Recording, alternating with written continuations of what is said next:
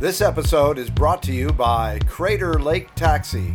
Competent drivers, clean vehicles, on time, anytime. Crater Lake Taxi, 541-333-3333. I am Citizen 44. Please listen carefully.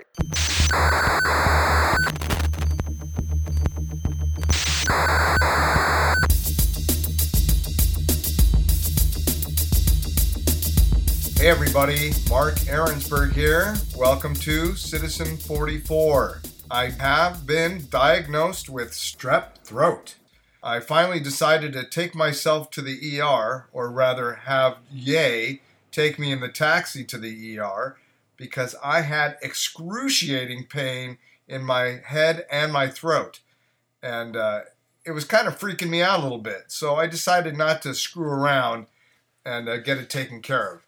Now, as you know, I do not have medical insurance, but of course I was not turned away. And I expect a call tomorrow, being Monday, from Asante Medical Group, who will guide me through the process of seeing if I qualify for Oregon Health Plan, which I'm sure I do based on the little money that I've made over the past 60 days due to both smoke and illness. So I'm kind of looking forward to that, and it changes up the whole game for me, potentially, as far as Thailand.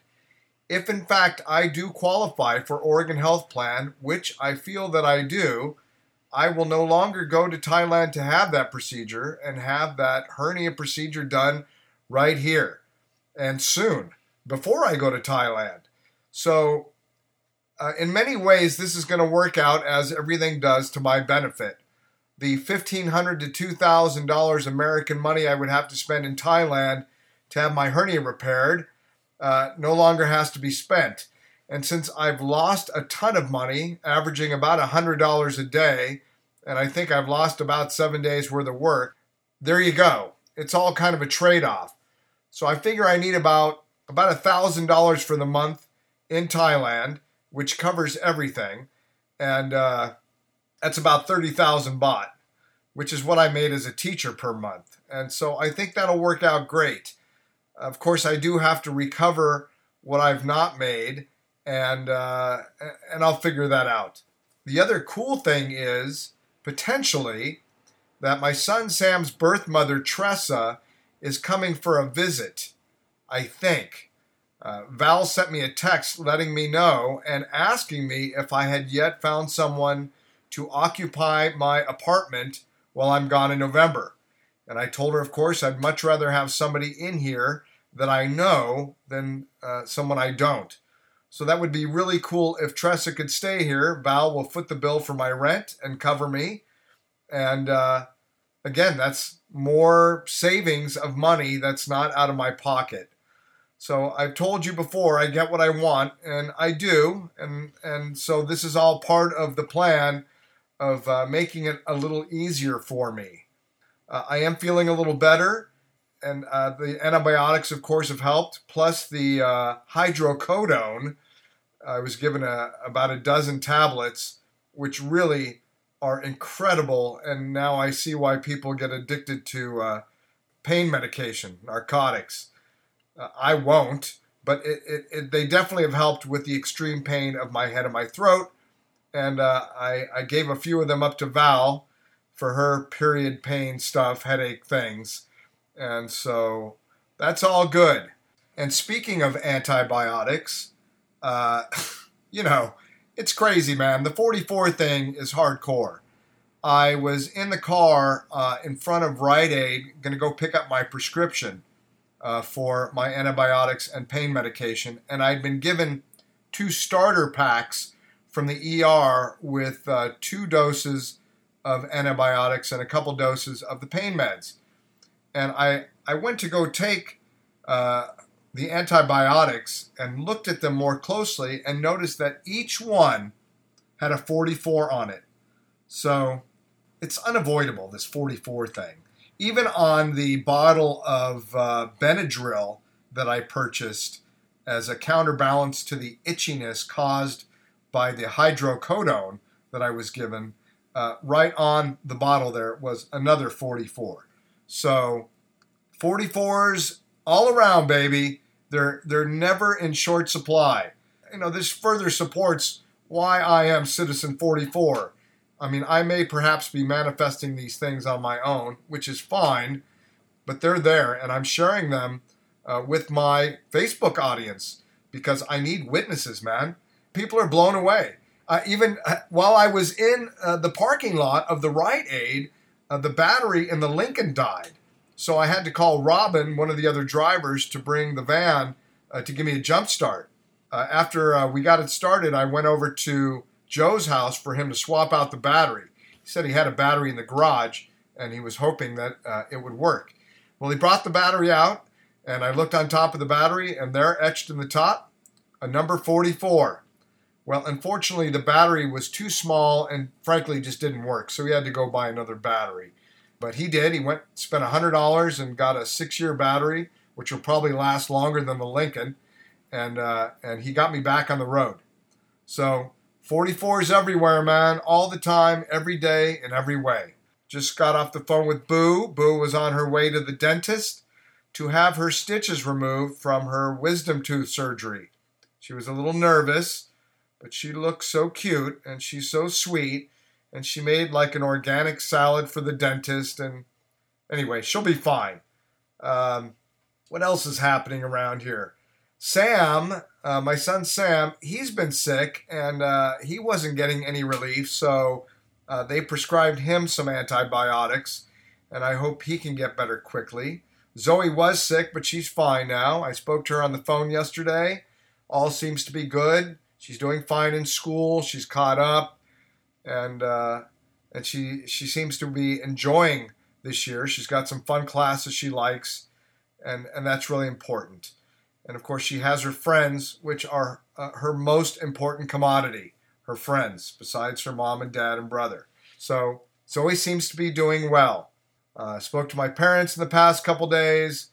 They're all doing well. My sister took my parents for their anniversary to the Universal Studios tour, which I told you that my children and ex went when they were in Los Angeles. And my sister sent me a couple of pictures of my dad being a goofball and looking like he's having a good time. Today's show is with dear friend Allison Smith. I met Allison when I first moved here to Ashland at the Dutch Brothers drive-through coffee shop. She's an extraordinarily beautiful-looking woman, a very talented singer-songwriter, and I spent a lot of time in the studio taking pictures of her, and she did some trades with me whereby she provided makeup services for women who wanted to have their photography done, and I gave her pieces for her portfolio. I've got some good shows coming up. Number 22, which is halfway to 44, is going to be a repeat, my second show with Mandy Valencia, where we are going to be stupid, ripped, stoned, and smoking weed the whole time. So it's going to be the weed episode. And we got a couple of shows coming up after that. I'm not going to say who yet, because you never know. Things get jumbled around. Or recently have changed my mind about a couple of poll positions for people based on content. But we definitely have people in the hopper. Tomorrow I've got Daniel coming in. Daniel plays cello in the park. Beautiful cello player. Fantastic. Always has a captive audience. And he seems to have a lot to want to talk about. So it should be a fun conversation with Daniel tomorrow. And then we have... who else we have coming up? We've got Greg Gobelt, a dear friend, a musician, real estate agent here in town, very popular personality here. He'll be a lot of fun to chat with. And I believe we have one more on Wednesday. I'm meeting with an 18-year-old artist, Flora, here, who does this Japanese anime manga kind of illustration work. She's very talented. So we're going to talk with her on Wednesday. That's it for the week right now. I've got Daniel Sperry, Greg Gobelt, and Flora and her mom on Wednesday. We'll be doing that as a remote conversation from Cafe 116, where she is currently hanging her work. Everything else is pretty groovy. Again, I haven't been in the taxi, and it's actually been really nice. I think I may have mentioned in my last show that I told somebody my very last fare, Ron the Huff, that I fucking hated my job. I think I was just on the verge of becoming very sick, and I was tired, and that was just an automated, non-thoughtful response to my quietness in the cab. I've gone back to juicing. I need to get my immune system back up, so I did a little shopping. I haven't gone out much since I've had this strep throat thing, but I did walk myself to the co-op, picked up some healthy greens and some carrots and some juice, and getting back on the health kick. Been eating a grapefruit every morning. It's supposed to be excellent for dropping the lbs. We'll see how that works out. I guess balancing out with the ice cream I had. A little scoop of mint chocolate chip in a cone. I had that this afternoon, a little treat for my sore throat. Oh, here's something kind of funny. Andy Weir wrote the book The Martian that became a film. He also wrote a short piece called The Egg that became internationally renowned. It was a piece that he wrote about dying. It's very good. I recommend you look it up. It's a very sweet piece that takes you through the experience of a young man dying. Anyway, BoJack Horseman, which is an awesome animated series starring Will Arnett, started a new season this past week, and I binge watched the whole thing in 2 days, and it was great. Clever writing, really excellent animation. I really enjoy it. It's very deep stuff, and I always noticed one of the executive producers was who I thought Andy Weir, but it was really Andy Weil, W-E-I-L, and I mistakenly thought it was Andy Weir. So I had sent Andy an email to ask him if I can use a piece of his literary piece, The Egg, for a book I was writing entitled Citizen 44, which I never finished.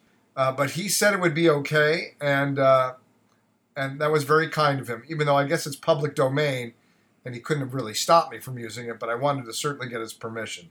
And then we had some back and forth emails, and so I started watching BoJack, and I noticed this Andy Weil name, thinking it was Andy Weir, and I sent him an email saying, "Hey man, I just want to tell you, your show is great, and you're even more of a genius being part of this project." He sent me back an email pretty immediately saying, he happened to be watching the show on his computer when he got the email, but in fact, it was not him who was such a genius. It was this Andy Weil. But that led up to a back and forth email talking about how much we both appreciated the show BoJack Horseman. And then I mentioned to him that I was doing a podcast and that it would be cool if he was my first bona fide celebrity to do the podcast, and asked him if he would mind listening. And he said he did not have time, with a sad emoticon. So I wished him all the best of luck. He's got a new book out, and I'm sure that'll probably be made into a motion picture. I believe it's a New York Times bestseller already, and I don't remember the name of the book. So, I don't have to advertise for you, Andy, because you don't have time to listen to my show. So there you go. That's pretty much it, ladies and gentlemen. Let's get on with the show.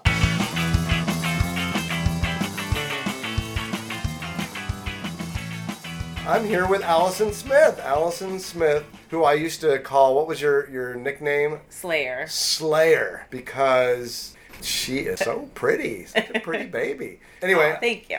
When she was 17, 18, I would go through Dutch Brothers and buy a beverage and try and convince her to allow me to photograph her. Mm-hmm.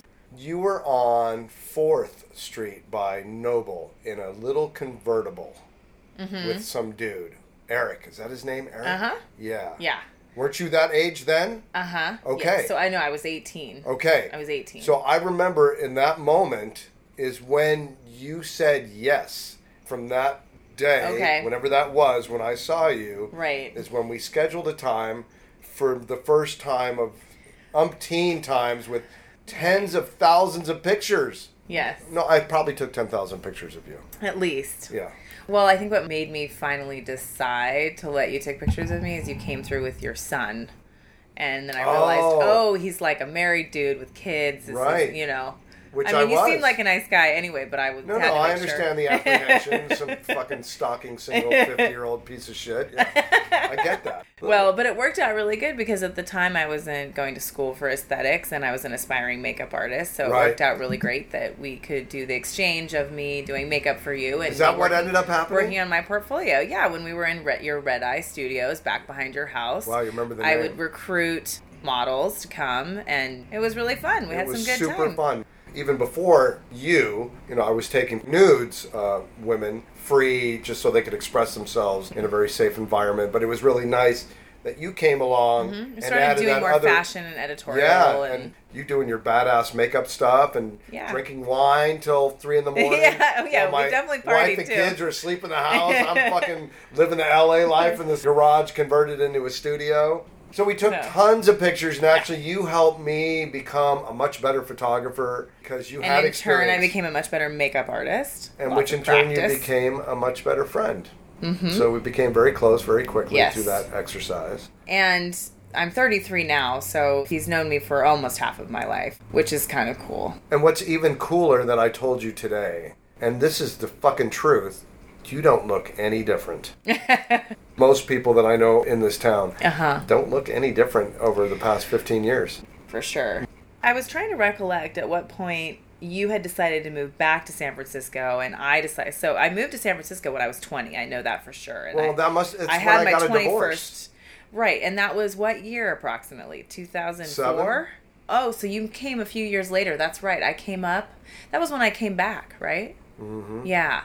That's right. So it was 2007 when you finally left, but I moved to San Francisco. I had my 21st birthday a few months after I moved there, I remember. And then I came up here for a visit, and then you were moving back, right? Yeah, I moved back for 6 months. That's right. And and then you got me the job at Emerging Blue. Yeah. You had applied for an internship. Is that what happened? Yeah, and you went in, and Scott was like, dude, you're so not an intern. You know, you had all this, talent acquisition history and everything, and he wanted to get you on board. Yeah. Then you had the graphic design stuff, which he needed, and then I came in as the social media piece, which wasn't even on the radar at the time, which is crazy. You'd think, I mean, recruiting now is 100% social media based. Right. It was just starting. Everybody was losing their jobs. Yeah. I actually felt guilty because I was making great money, but there was nothing happening. We couldn't make the ball roll very quickly. Yeah. And I didn't feel good about that, and ended up losing my job. Mm-hmm. All of a sudden, it hit so hard because the overhead was so extreme. I mean, that was a short-lived scene over there for sure, but it was fun.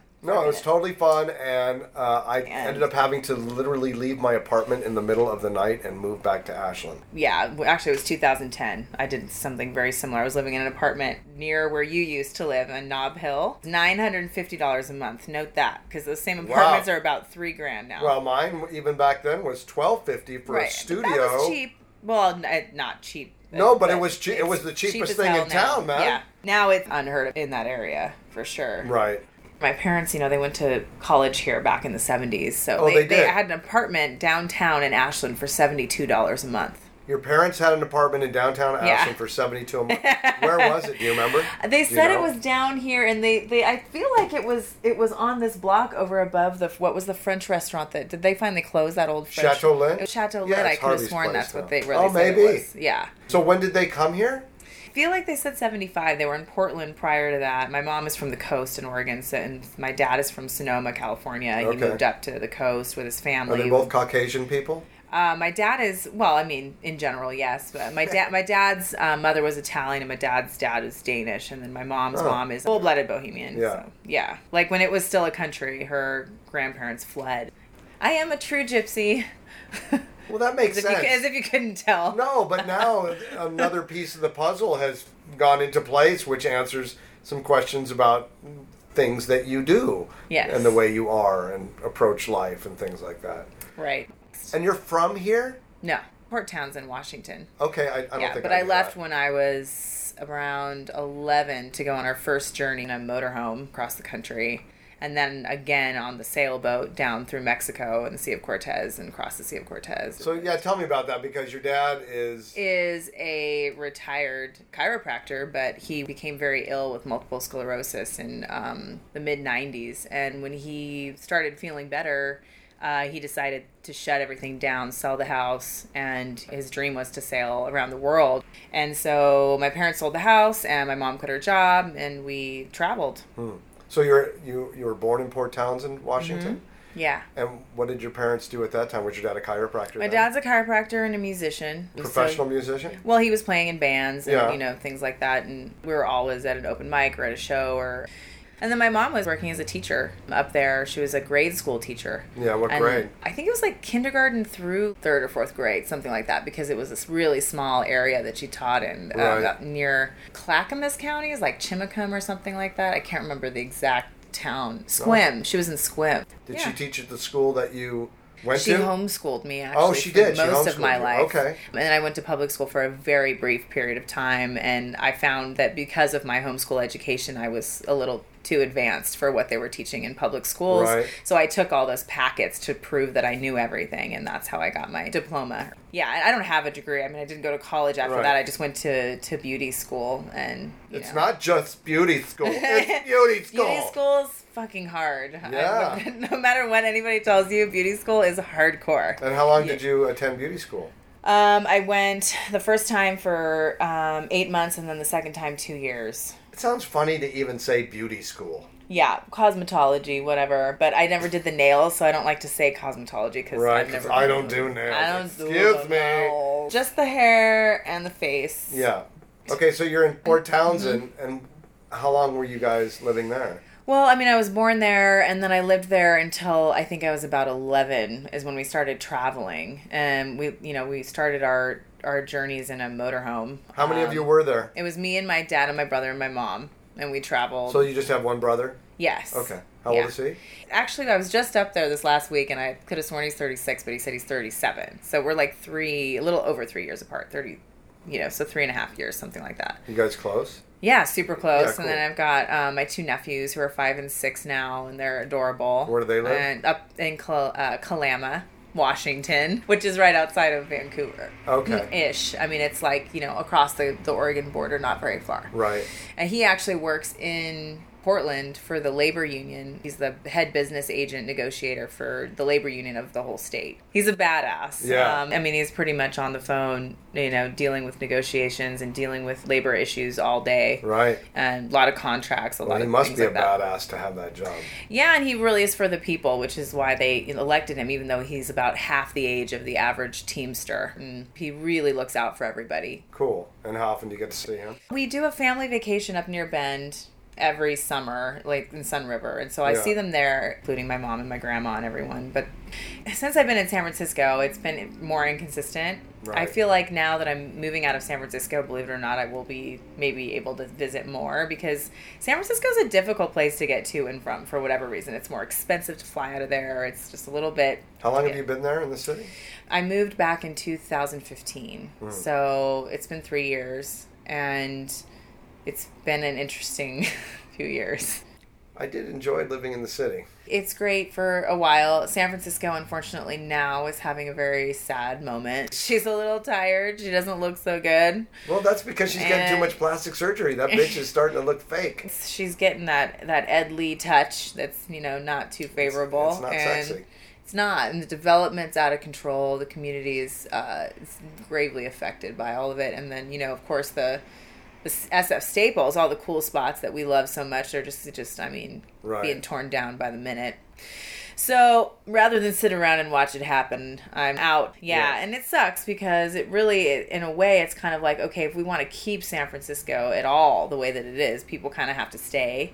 Some people have to stick around. But that's what happens with gentrification. changed. Is it's unavoidable that you are changing the demographic. Yes, and when you decide that you want to live a life that is at least comfortable, it's very difficult to do there. The amount of rent that you have to pay, what you have to commit yourself to in terms of making money is. Yeah. I'm just over it. I don't want to do that anymore. Yeah, I hear you. I don't want my whole life to be about making money anymore. I got chased out by the Muni bus, so I didn't have to make it. That's right. We almost hit you and Zoe the first time. That was actually when SF was cool. It was cool. But that was the end of cool as far as I'm concerned. That was the end. That was like early 2000s. Yeah. Yeah. Yeah, it was, that was the dot bomb. The dot bomb. That's right. When everyone left? Yeah, because that was when I was working for March 1st, and they went from 10,000 employees to 0 in 1 year. So that's the bubble that burst. That was the bubble before this bubble. Now this bubble, I don't know. I mean... You don't think... See, that's what everybody thinks. That's why it's always a fucking catastrophe. But that other one, though, how long did that one last? It was like 96 to like 2000. Yeah. I jumped in the bubble at around 1999. Yeah. And then I got to roll for a year. Yeah. It wasn't sustainable, and it's not sustainable. I mean, people are moving, as I'm sure you know, from all over the country, all over the world. Literally, I don't meet a single person in San Francisco now, a new person, that isn't a direct connection from a very close friend that hasn't just moved there. Oh, I just moved here. It's that intense of that many people coming. I mean, if anything... The culture that already exists in San Francisco is definitely impacting those who were not exposed to that kind of a culture or community before. Right. So, it's almost like I would rather see those people, quote unquote, people who come from backgrounds that are not as open and not as conscious, and being exposed to that and realizing that it is cool and that it is the way we should be. So maybe that's part of the reason, because we had 100,000 people move into San Francisco in the last 3.5 years, is what they're guessing. And that's just San Francisco. Right. I mean, Silicon Valley, the whole surrounding area. I mean, Oakland is so nice. Oakland's like the old San Francisco. It's like super cute and, but it's changing. It's part of it. And again, there's the millennial poison that's happening for sure, but it's interesting as a club goer and as a person who's in the music industry and someone who's out a lot frequently, and I get to experience the impact of what this culture is against sort of ours, or what it looks like up against what we're trying to do. Right. And I find myself having to school people sometimes. You don't behave like that. Like one young millennial that was from I don't know where was on the dance floor swinging his beer around, just getting everybody wet with the beer. And I'm like, you know what? This is our house. This is where we come to let loose and have a good time. We love our music. Don't come in here and behave like that. Right. And believe it or not, he actually was receptive to it, And not in all cases would that be the case. Right. But in any case, I'd rather see them there and being exposed to people who are part of something that is cool and interesting and innovative than to be just continuing to live their life the way that they are. Even if they're coming in and maybe impacting it in a negative way, it's our responsibility to show them that this is why we do what we do.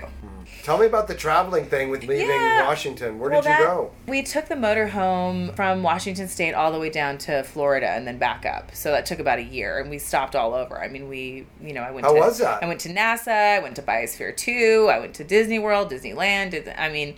I did it all. We went to New Orleans. How'd your parents swing it financially? Well, my dad made a lot of money when he was a chiropractor. Yeah. So we bought a very cheap old motorhome and lived in it. Right. What kind was it? They owned the house that they lived in too and sold that. It was a Pace Arrow, from your classic from like the 70s that has like the orange and the brown everything inside. Yeah, very retro. Yeah.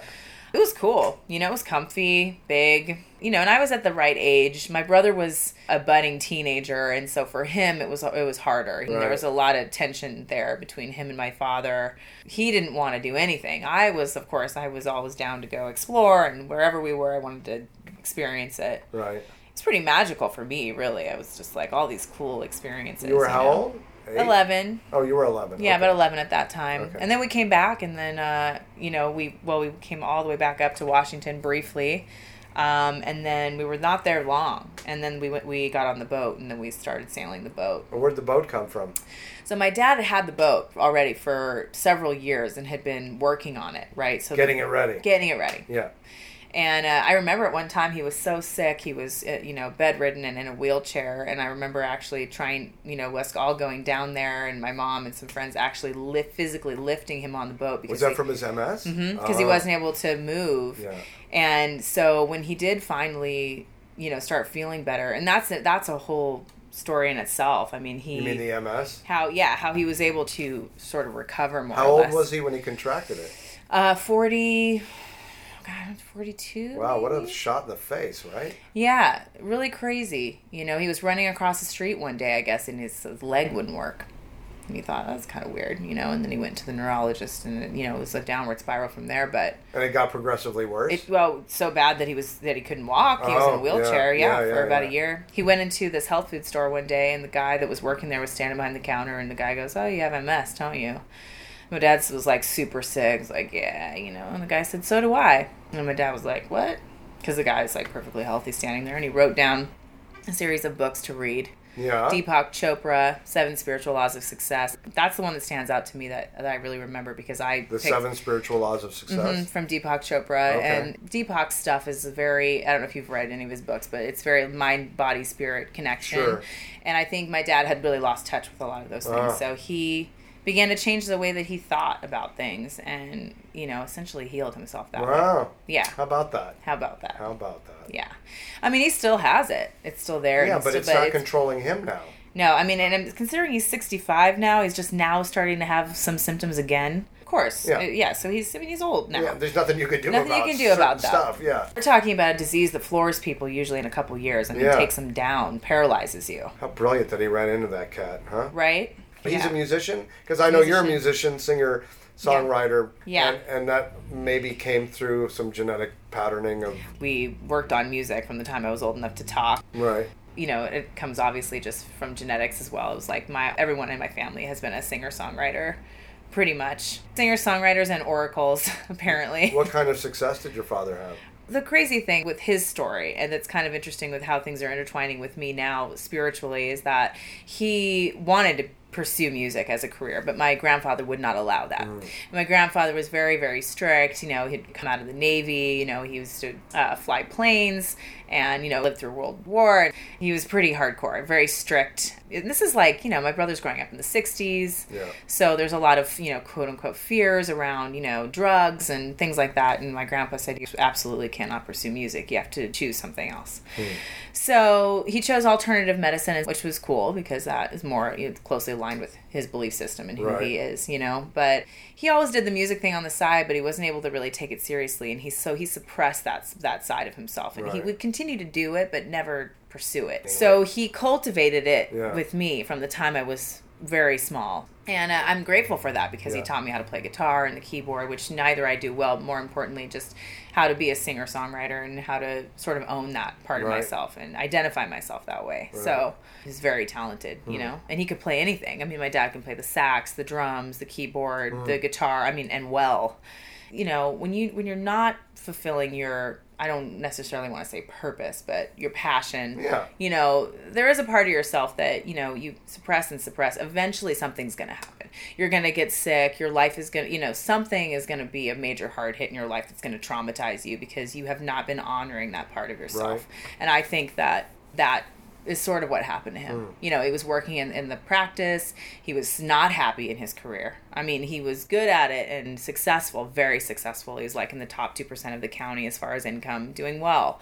But he, you know, success and happiness. Yes. Yeah. And very stressed. I mean, very, very, and stress brings on a lot of these autoimmune things as well. Which, you know, and then manifestations of not fulfilling your own passions as we were just talking about. So yeah, he cultivated it in me, which I'm really grateful for.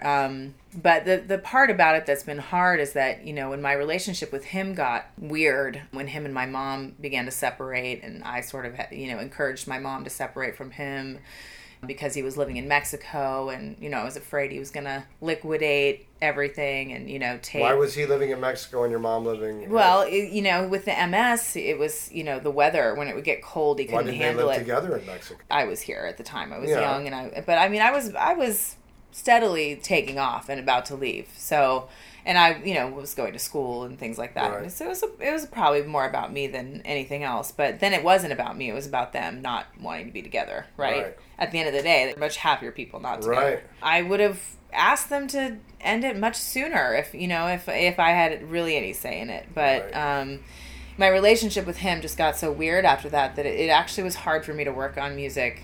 Got weird. At all. Why? Detached? Like, yeah, I mean, he kind of disappeared then. Yeah. For like 2 years, I barely talked to him, which was really weird. Yeah, he was down in Mexico living on the boat and just chilling out. He bought a house and, just kind of went MIA. Okay. And, had got a girlfriend down there and, was just... Started a whole new life. But, totally cut everyone out of it as well, which was hard for me to deal with because, I was so close with my dad. Sure. And so in the music piece, it was like I'd go to pick up the guitar and then I'd get really emotional and I couldn't do it. I stopped working on music. I stopped writing. For years, I didn't take it seriously at all. And it's only been recently over the last 2 years and really, really only seriously over the last year that I started taking it seriously and actually identifying with it again. Interestingly enough, I was really sick with Crohn's disease over those years where I wasn't working on music. So why now? I've been inspired, I went to Burning Man. I had trauma that occurred, major heartbreak, major, my grandfather dying that was last April. So it was like all these things within like a few month period, very, very traumatizing scenarios that sort of spun my life out of control. And that at the time I was, making a lot of money and I had a really nice apartment in Pacific Heights and I was, thought I was successful or whatever. But really I was just kind of working and living and just kind of existing. I wasn't doing anything creative. You were just in a routine. I was in a routine. I was in a rut. Yeah. And I was sick still too. Yeah. Had really bad Crohn's flares. Did the CBD stuff help you with that? So I didn't start the CBD until, it sort of entered my life right around the time when all this other good stuff did. You know what I mean? It was like once I started pursuing my passion, things started coming into my life, and that was something that was just handed to me by a friend. You should try this, and it's also when I started saying yes to things instead of I don't know, when I stopped resisting things and just saying yes to things, I found that they were presented to me for a reason, right? So instead of looking for things, I just allowed them to come to me instead. That's good. And now it's just like the music. Now I don't look for inspiration; it just comes. Of course, because the real stuff is all there already. Be sought out.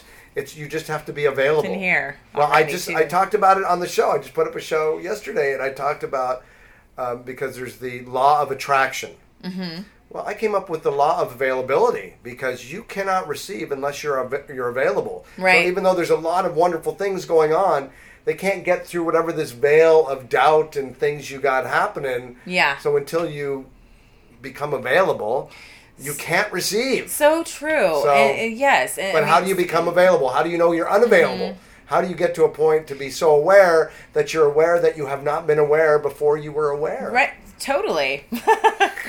Well, and this so is true. I think we learn a lot in our relationships about being open, being vulnerable, being on the receiving end, but also understanding that you can't you can't receive until you are present and right. Also. So, it really just kind of comes down to willingness to learn, be open, and be open to love and those things too. Right. I'm healthier than I've ever been. I'm broker than I've ever been. Well, I think that's an interesting combination. Yeah. Because more money, more the problems. Real wealth that you have is in the fact of your health. Yeah, and rest in the music. Yeah, but and that other stuff cannot really bring you happiness other than the fact that we're pinned between this. I need to be able to pay for a place to live and some fucking food. Right. And my utilities and any kind of expenses associated with living. Yeah. Which shouldn't even be. Well, that shouldn't be. You shouldn't have to survive. We're not fucking out in the jungle. There's plenty of shit for everybody. You should just be able to make music.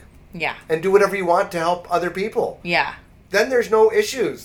We're all getting what we need. Right. Then you don't have to get Crohn's disease or MS because you're not living your passion because you're taken care of so you can live your passion. Exactly. Which means everybody fucking benefits from that. Everybody's doing the same thing, of course. Then we'll flourish, which... Yeah, this is not utopia. This is real possibility based on a fundamental appreciation mutually of each other and a proper education. Yes.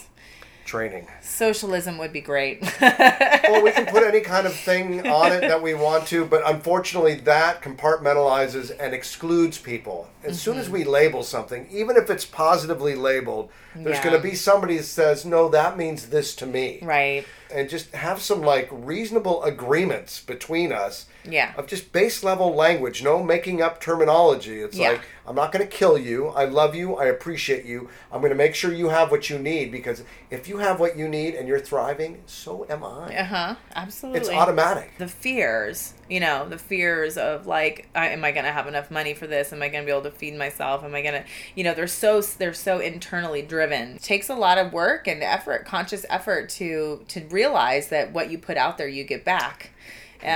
Sometimes it's not exactly in the form that you expected, and usually you should not expect. No, because what does that lead to?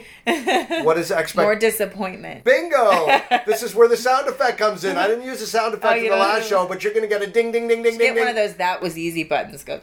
That was easy. That's funny. And you know what I have? I had Love Revolution down the street, the sexy store.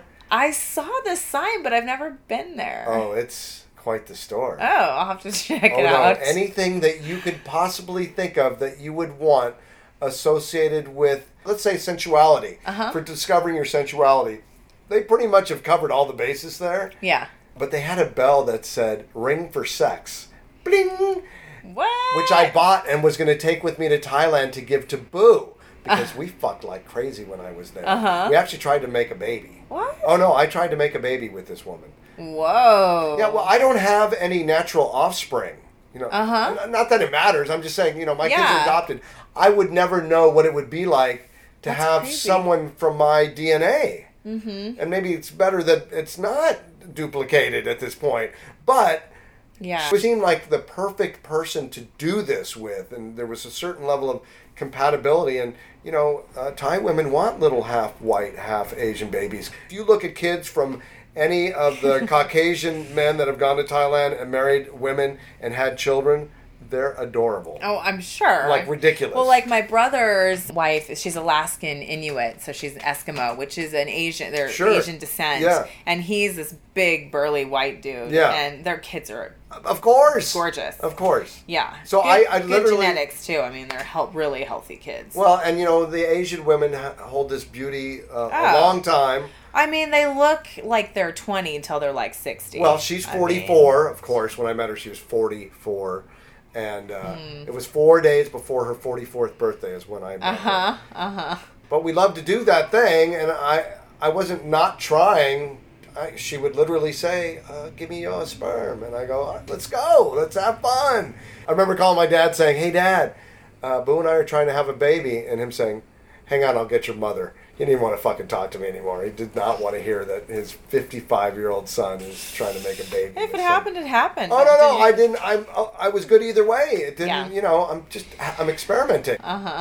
Kids haven't been on my radar, and only recently, and I mean, it's weird too, because I'm in a place in my life that it would not be convenient at all, but only recently have I really thought, you know what, with the right person, maybe, I love your tattoos, by the way. They're beautiful. Who did that work? My friend Derek Riley, who lives in Yuba City now, but he used to work out of he was only 20 years old when he did these tattoos. And he did them out of his bedroom. Can you reasonably show me a little more, please? So this is they're both wrens. Oh, yeah, holding keys. And I don't know if you read my post about the wren that I posted. I don't read anybody's shit. A wren visited me indoors last week. And literally? Yeah, it came into... This past week? How long have you had these tattoos? Since I was 28. And a wren showed up last week in your bedroom? No, at the room I was staying at my brother's. Oh. It was just interesting, my observation and the message of why she was there and how it all kind of went down. And I did this whole post about it. How do you know it was a girl?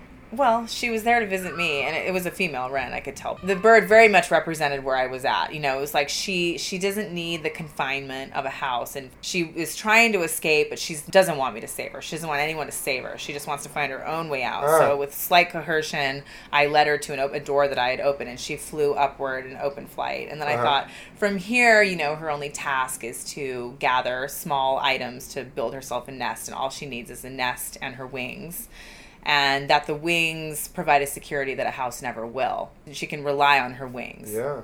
And just about being free and being okay with that. Letting go of all that other shit, basically. Right. So that's cool. Very Jonathan Livingston Seagull of you. But no, that kind of mirrors what you're going through transitionally of leaving the nest Well, I think of the spreading your nest as a wings. place to sleep. I mean, I need a nest and my wings. I don't Yeah. need a whole lot. I mean, shelter doesn't provide the things that, freedom, or at least feeling comfortable enough in your own skin. Well, shelter could actually be a barrier between you and freedom sometimes. Right now, it seems that way, even though there is a part of myself as I'm entering my mid-30s feeling that a little more security might not be a bad thing for me at some point, because I have been moving and bouncing around a lot all of my life. And I think that also comes from spending most of my life traveling and never really being in the same place at the same time, that I get very antsy and uncomfortable when things are too consistent. Right. And I'm sort of addicted to change, Well, that means that you have good flexibility too. Yes, but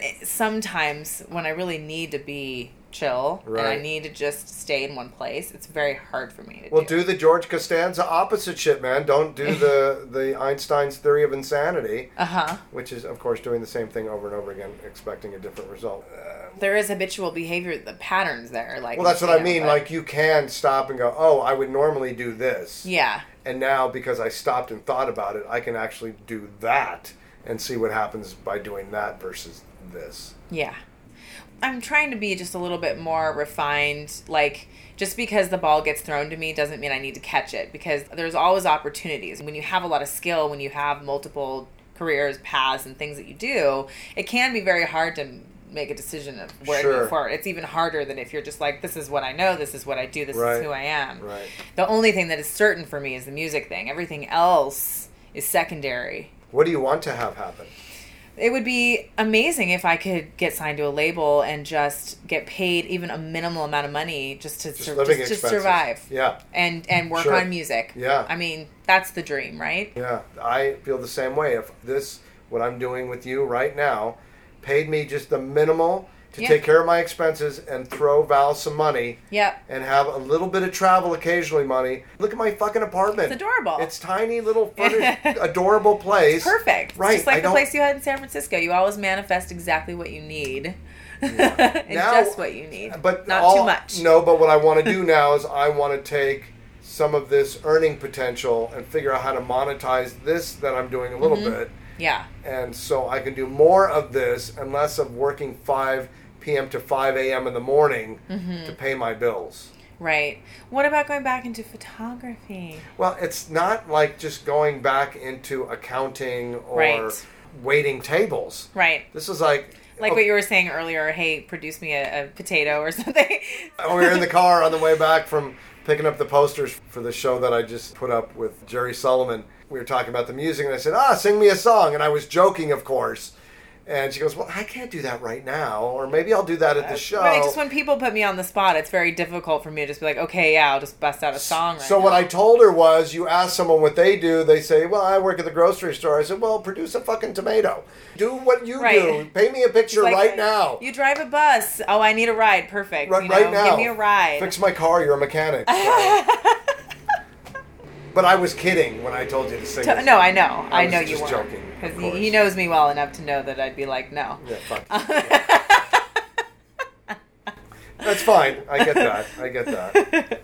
So you're here now, and you're not in Ashland, though. So no, so I'm at my mom's in Phoenix, which is nearby, and I am held over at her house essentially. I do have options in San Francisco. I have places I can sublet, places I can stay. It's not like I can't be there, but is it necessary right now? And I thought, I was just going to come up here for a minute because to see family, go up to Portland, see my brother, see my dad, hang out. It doesn't really make sense for me to go somewhere where it costs, $5 for an iced tea when I could be somewhere where it costs me $1. I mean, That's basically true. everything is cheaper here. Even like Walgreens is about everything's half the price. I mean, it makes more sense for me and reasonable sense for me to hang here for a minute. Right. So You don't smoke weed, do you? I smoke CBD weed pretty much every day, and then I do the. But that's tinctures. not. You're not smoking THC, so you're not smoking weed. It's marijuana. Yeah, It's cannabis. It is actually, it's a sativa. This one is a sativa. It Okay. just doesn't have any THC. I don't know how they did it. It won't even show up on a drug test. Really? It's a special strain. I don't know. Huh. But So we had a lovely lunch today. yes, we went to Ruby's. I That love was Ruby's. good. And last night we went and had dinner at Tot. Tot. So we've been catching up. Yeah, catching up, hanging out, eating. We hung Yes. flyers together, my little posters for my show. Yeah. That was super fun. And got some ice cream. What's the name of that place? The ice cream Mix. place? So those popsicles, they're vegan fudgesicles that are made out of coconut water and chocolate, and Yeah, they're fucking brilliant, dude. fucking believable. The Yeah. best fudgesicle I've ever had. When were you born? 83, I got married in 83. When's your birthday? December 20th. Yes, I was already married 3 months when you popped out of your mom. That's ridiculous. So you've known me most of your adult life. Mm-hmm. And I was married most of my adult life, starting with my adult life when I was 20. That's very different path than the path I chose. Oh my, yes. Now, would I be opposed to getting married at some point? I don't know. But it's definitely not been in the cards thus far. I came close. I came close twice in Thailand. That's crazy. The first time was really crazy. I was really sucked into the culture where what I say is they have cultural handcuffs. These girls, first of all, they maybe have been with one person their whole life. Mm-hmm. They don't sleep around. There's no casual sex really, other than Right, that's what you prostitution. mentioned. It's like There's it's all or nothing. No, it's very traditional. Yeah. They're fundamentally Buddhist and very traditional people, and Yeah. they take that all very seriously. There's not a lot of fun and frill involved. Right. And that's good and bad or whatever. You can judge it however you want. But so the women I was with, they'd only been with one other man in their lives. And these are women in their 30s and 40s. They're not little kids. Yeah, so that's interesting. So in terms of pleasure for them, you were saying it's not common for, again, if they're only slept with like one man, then they're probably have not experienced a whole lot of pleasure. I don't think so. themselves, And as a matter of right? fact, I asked all three women if what is said about Thai men is true. And they said, yes, it is true. All three of them said. I'm not saying every Thai man is emotionally immature. Of course. The general population dictates that these are very unhappy females and live unhappy married lives. Yeah. And just are going through the cyclical motion of just, what we do. We start families, we have babies, and in this culture, this is how people are. Yeah. And the men are this way, and the women are this way. Mm-hmm. And they're having children, so they're repeating the cycle constantly, and it's not getting any better. It might be getting worse, actually, potentially. Culture's got a pretty strong grip on these people. Yeah. I was very judgmental in many ways and even my friend David Yeager said, man, you're not in your fucking world, dude. This is somebody else's world. They operate differently. You have to have respect. It is for what it is. These people have going on. You cannot impose your American will on them. And that's where a lot of the difficulty was with me, because two of my relationships were what I considered very serious, moving on to the level of ultimate commitment.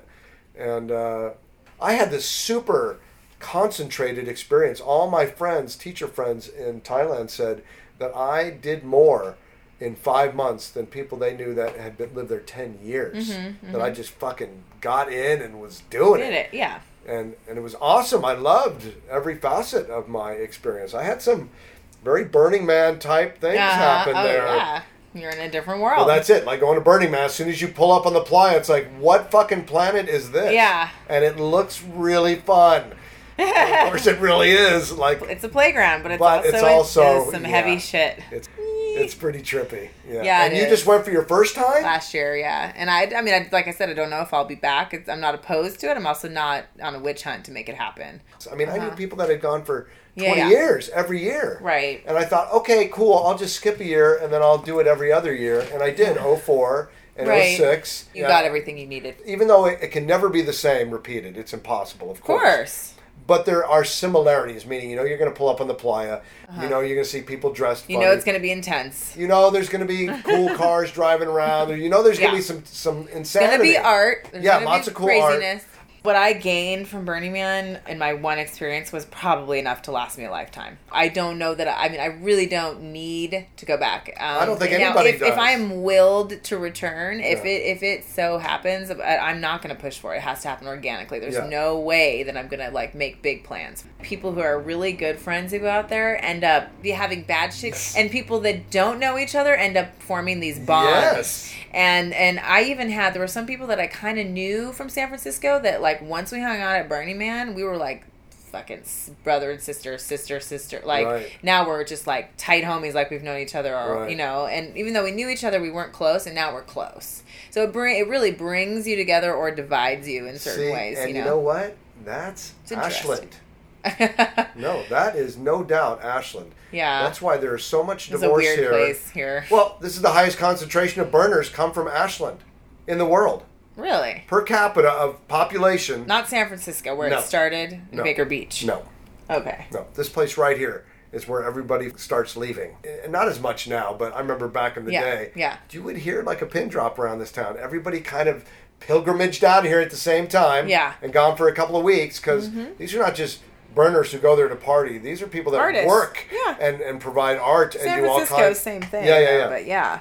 I'm not saying there's. I remember that from my early days here as well. And I mean, I went to the El Circo parties. Tifa has since passed, which was really sad. I don't know if you were around for that or if you ever went to their parties. But Tifa and Diego were sort of the beginner burner crew, like early to mid 90s burner crew from here. And they used to do parties, and she made a costume for me once that was amazing. And she was just incredibly talented person, and she was one of the very first like Burning Man designers. She kind of made it a thing. She did the fashion shows, you know, they had Diego with DJ, and I mean the parties were off the charts. Right. That was really wild times. And I took my first hit of ecstasy up on the mountain during a lunar eclipse. That was a trip. That's where I met my first photographer that lived here that was obsessed with taking pictures of me. Who's the person? He went by Hugh Jorgensen, was what it was his photography name. So we talked about you maybe going to Berlin or London. Yeah, so at this point, you know, I mean, our conversation last night was good because I got to thinking, you know, I don't need to limit myself to LA, especially if there isn't a lot of movement there. I've been applying for jobs. I've been talking to people. I'm going to go down there next week. I'm going to spend a week there. I'm going to really feel it out and see if it is really where I want to be. I feel like it is. Something's been calling me there for about a year now. It's been in the back of my head. I've written songs about it. It's like it's at the forefront, and there's been those winks, you know, whenever I am down in LA, I get major winks.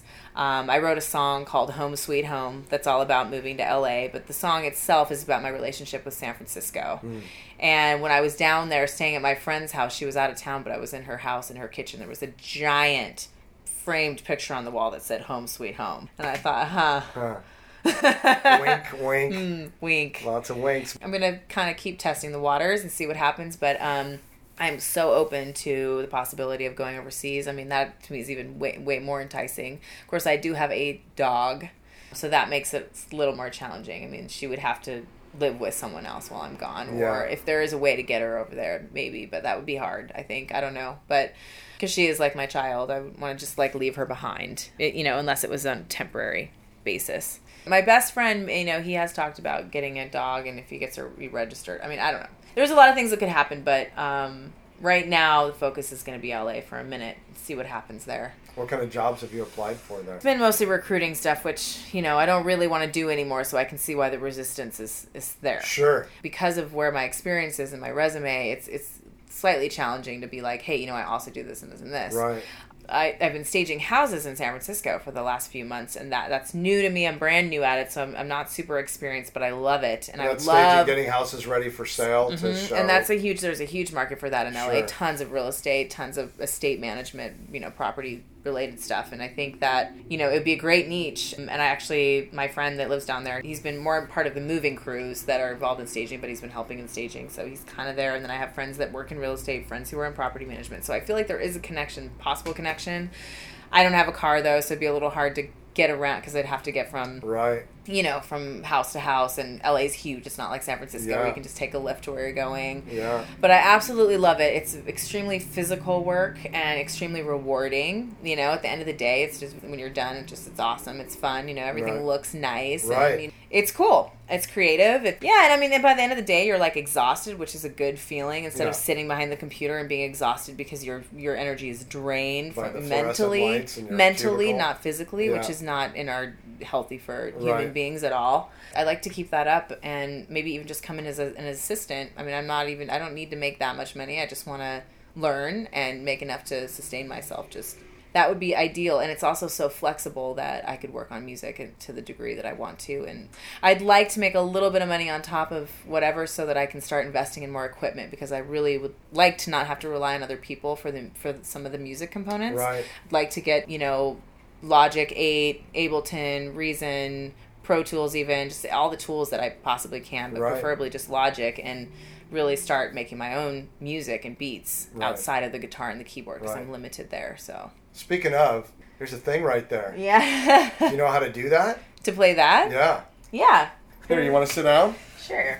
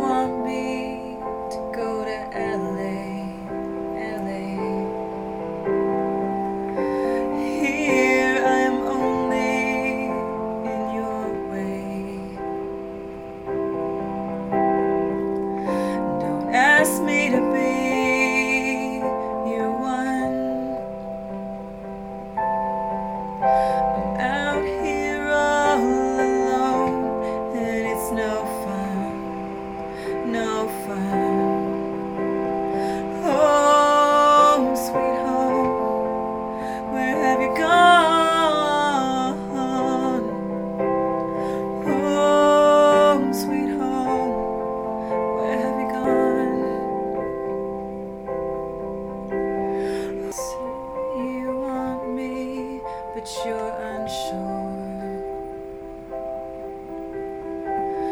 I won't stay and wonder anymore.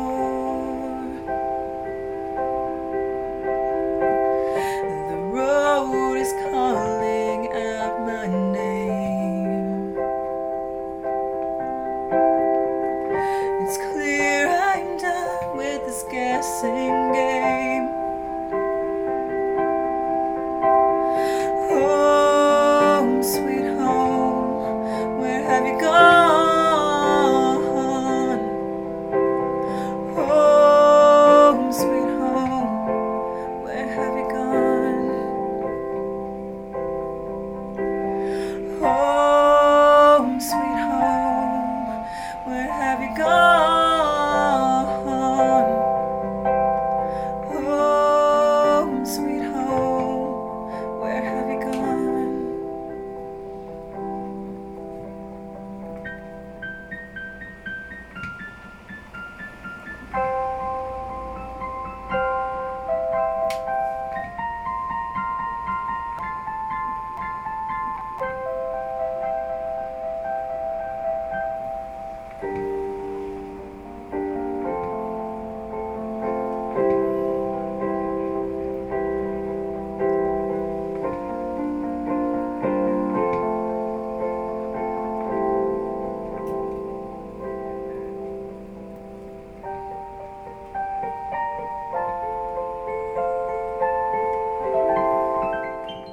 Bravo. Okay, so let's do our sign off. Yeah.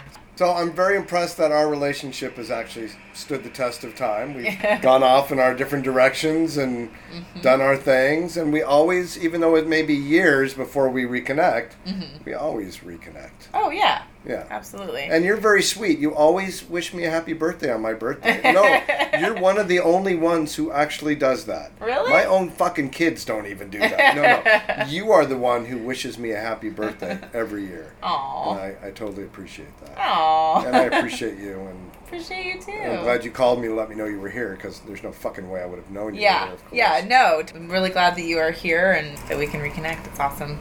Done. Love you. Love you too.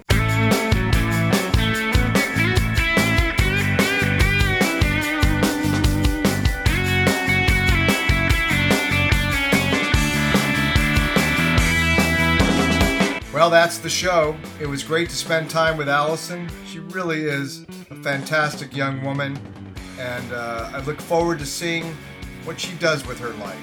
I really hope that she can blow up the music thing. What was cool while she was here was, after the show, I think it was on a Sunday, we recorded the show. She and I went to an open mic at the Goose, and I went ahead and played piano to back her up on that one song that I played with her on the show live, which was super fun. And I had not been out in a very long time. And there's nothing better than showing up at a place where you haven't been in a long time with an absolutely stunning human being on your arm. Gene Burnett was there. It was great to see him. That's where I caught up a little bit with Jeff Stanley, and his family was there, and he performed with his family, which was absolutely awesome. And we just had a really good time. And it reminds me that I do need to get out once in a while and play music. It was really fun. So I think Allison is in LA, but I'm never too sure. She's kind of all over the place doing her thing. Still have the strep throat, and I feel better. I definitely feel better. The antibiotics have definitely taken the edge off of it, and the hydrocodone business has been fun for the pain, and I only have a couple left, so I have to use them wisely. And there's nothing better than some hydrocodone followed by a couple of drags off the vape pen of some high THC content cannabis. Nice mix. I appreciate your patronage. I love that you're listening to the show. I love making the show for you, for me, for us. I hope you have a great week, and many blessings to you, as they say in Ashland. Namaste, motherfucker, and shit like that. And word to your mother's uncle.